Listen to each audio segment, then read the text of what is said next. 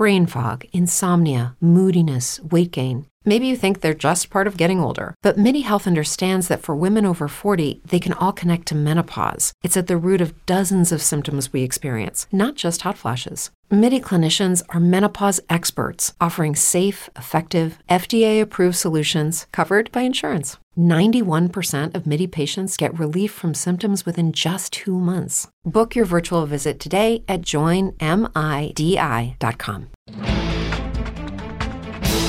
Welcome to the Circle of Insight Foreign Affairs, where you will receive a daily briefing on national security news from around the world. Let's get started.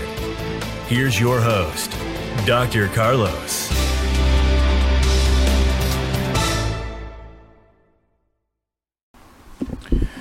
Welcome back, everybody. A federal grand jury has returned a 35-count indictment alleging that a fashion district outfit was at the center of two schemes, one that avoided the payment of more than $10 million in customs duties on imported clothing, and a second black market peso exchange scheme in which companies laundered narcotics proceeds and failed to report on tax returns over $17 million derived from cash transactions.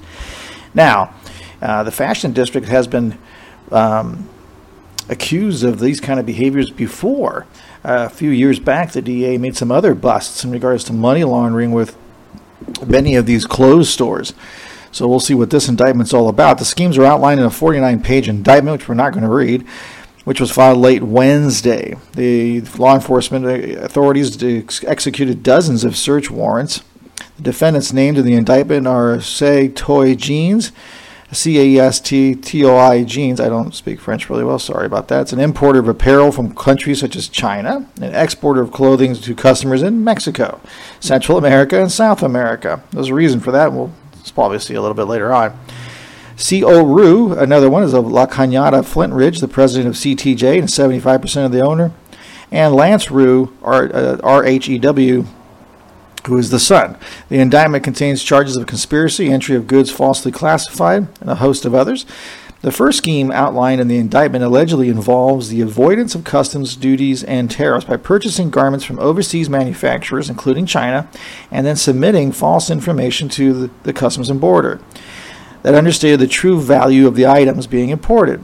The indictment alleges the defendant sent 500 individual wire transfers totaling over $137 million to pay overseas suppliers for undervalued goods.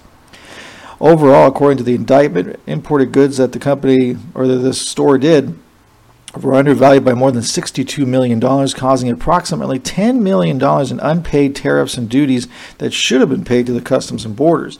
Some of this conduct occurred prior to authorities executing warrants, but the indictment alleges an undervaluation resumed in 2018 and lasted into July 2020. In the second scheme, they used CTJ to receive large amounts of United States currency, including from narcotics proceeds, as payment for outstanding merchandise orders from customers in Mexico and elsewhere, according to the indictment.